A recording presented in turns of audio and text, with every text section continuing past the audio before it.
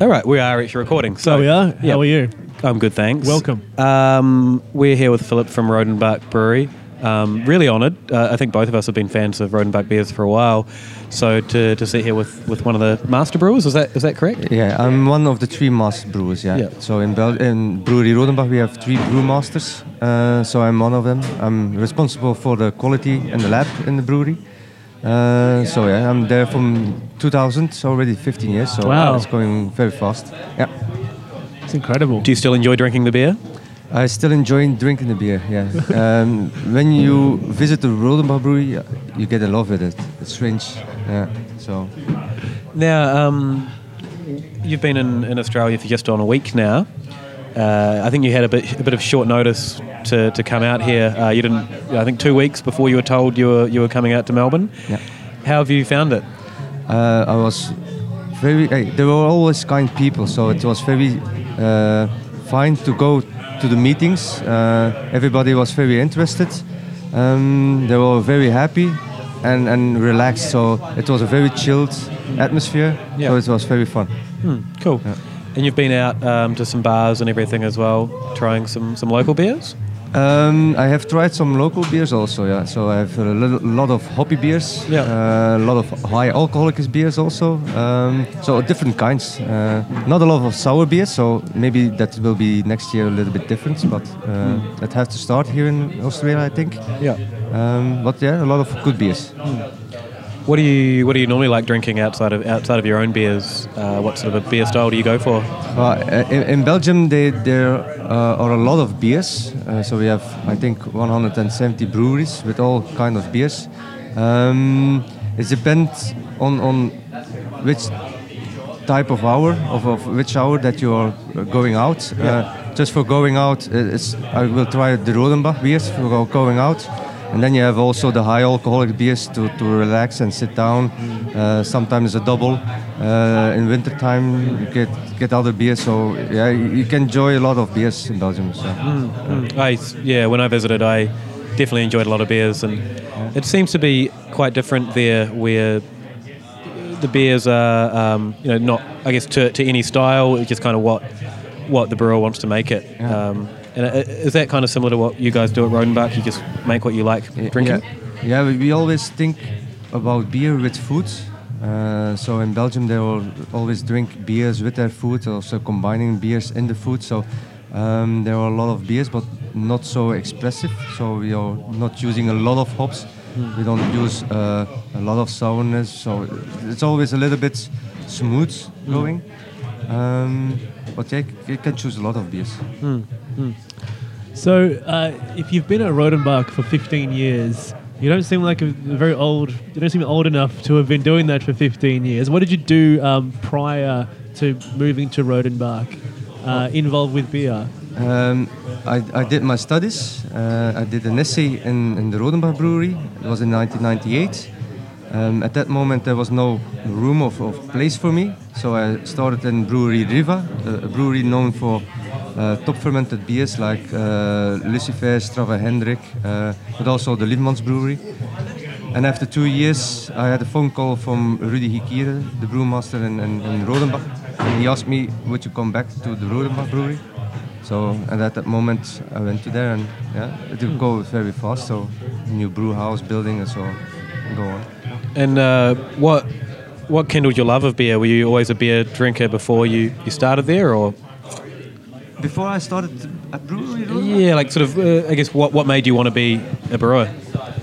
I like food. First, when I was very young, I wanted to be a cook, or chef cook. Yep. But it was also a lot of work, mostly in the weekends and everything.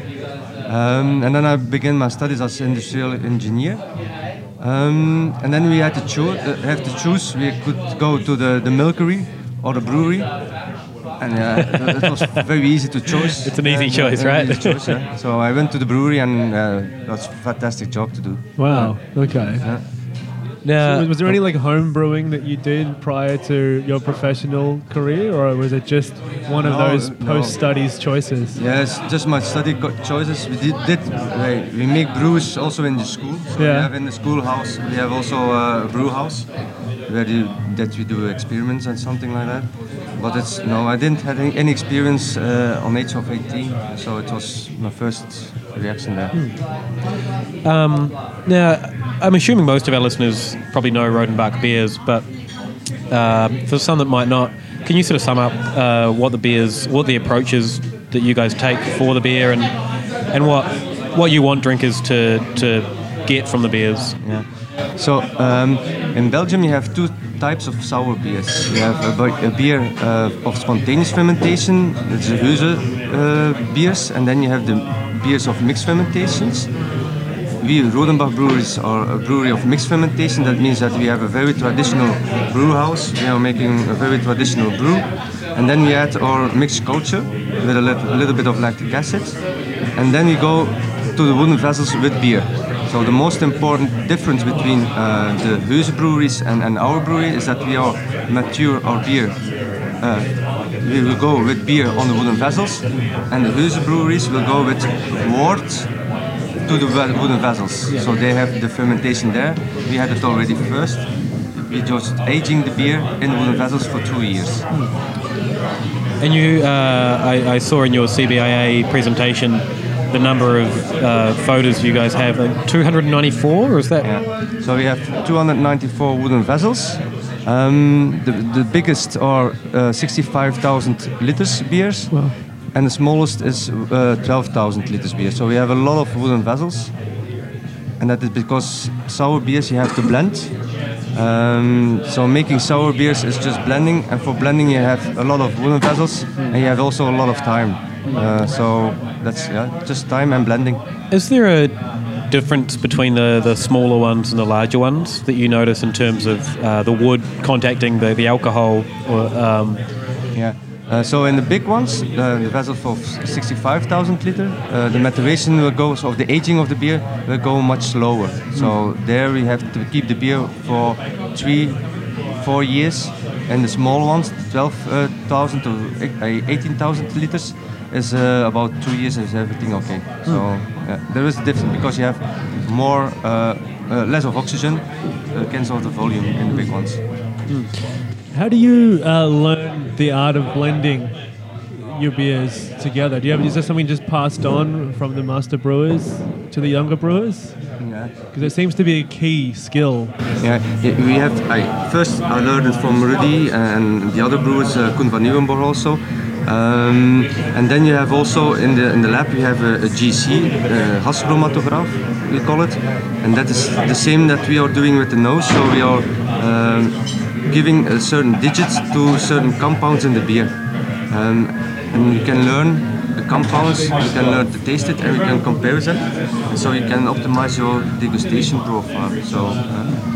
So you learn it about time. And Rodenbach has a kind of a unique place in the beer world as well. It's such a famous sort of icon of beer, and it seems like sort of now places like Australia and America are getting more interested in Belgian beers. Yeah. So that has to be good for business for you guys, right? Yeah, we are glad that Australian people like more and more sour beers. We need also the volume because we had a hard time also before. Yep. Making sour beers is not, it's common news, but people are changing to hoppy beers in the future years. So it's for us necessary that we also export our beers because also the volume in Belgium is dropping down, and we need beer to keep the wooden vessels alive. So we need to produce beer also to keep the vessel alive. So do you mean the volume of Rodenbach beers is dropping in Belgium, or sour beers in general? It was all the volume of beer in Belgium is all in the average is dropping. We see now the last years that also the sour beers is moving a little bit up. I think it's because that is also a movement that you can see in the USA. So there is also a movement to more sour beers, and it's something that goes through. So it's coming to here, to Australia. It is also a little bit in Belgium already, so it begins to start. So I think it's something that's growing, but people have to learn it to drink it, and then they can see that they can combine it with food very well. Have they identified the reasons that the volume is dropping in Belgium? The overall volume of beer that is dropping in Belgium is just by law. People drink less because drinking and driving is not allowed. Sure. They are very strict in the law. So people drink different than the early years. I think that the people in the 1980s drank a lot more than now. What they are drinking now is more and enjoy more, I think. You mentioned you really like beer and food and the combination of the two. And we spoke a little bit off mic about your Caractère Rouge. Can you tell us a little bit about that beer? Yeah. So Caractère Rouge is a beer that we have produced with Vicky Hunes. Vicky Hunes is a master chef. I think 2 Michelin stars in Belgium. So he's a famous chef cook there. And it's a beer that we have developed with the sommeliers of them. So we have discussed which beer that we would prefer, what we make. And it was a Caractère Rouge. It's a beer of a vintage. So we take a vintage from the wooden vessels, and there we are putting the cranberries, the raspberries, and the cherries in it. And at that time, you have a second fermentation for 6 months. We call it the maceration of the beer with the fruit. And at that moment, the Caractère Rouge was born. So it is very fruity with a crispy taste, sour beer. Yeah. What sort of food was it ideally paired or conceived to be paired with? Yeah, it's a beer that you can use at the beginning of a meal, but also at the end of the meal. It's very well with chocolate. So the chocolate and the sweet tastes, you can rinse it down with the sourness of the cherries. It's like that you're using a fruity cocktail in a ice cream or something like that. So it's very fruity. You cannot also combine it with a mint leaf. It's very easy drinking. Yeah. Like a mint. Yeah, right. Okay. It's not a combination I would have thought of, but that sounds like it would be. But now that I do think about it, it's a very versatile beer for food as a table sort of beer. Yeah. So that does make a lot of sense. I think one of the best meals I had when I was in Belgium was the beef stew cooked with Rodenbach Grand Cru, and it was just amazing. And I had the beer side by side with it, and it was just. I think beer and food in Belgium. Yeah, it gets taken a lot more seriously, and I guess it's part of your culture more so than it is here. And so it's great to see things are coming along here as well. Are you sort of enjoying being out of the brewery and in Australia talking to people, or would you rather be in the brewery? Oh, that's a difficult question. At first time, I think. I prefer to be at the brewery because that's my habitat also. But I must say I have a very good time here. So it was enjoyable. And I must say I will miss it a little bit. I will miss the Australian people. I will miss also the atmosphere here. So it will always be remembered. So I will be glad to be at home also with the children and at the brewery also. But I will miss Australia, I think, yeah. That's good to hear. We always like when people have a good time here. Yeah, but it was a very good time. Very busy, but very good time. I've got another technical question. So you pasteurize all of your beer, or so including the Caractère Rouge and the vintages? Are they? Yep, cool. So we have made the choice to pasteurize our beers because we have a lot of lactobacteria also. We have a lot of Brettanomyces also in the wooden vessels, and you cannot make that the people get bad beer. So therefore we have obtained to pasteurize our beer. I think it's nothing wrong with pasteurization. The only thing is in production you have to keep the oxygen under control. Yep. And then once you have the oxygen under control, you can pasteurize very smoothly the beer. Just enough to make sure that nothing happens with the beer. That's the most important thing, I think. So Do the beers, like the vintage beers, do they still develop in the bottle? Say the 2009 vintage, is that changing still in the bottle?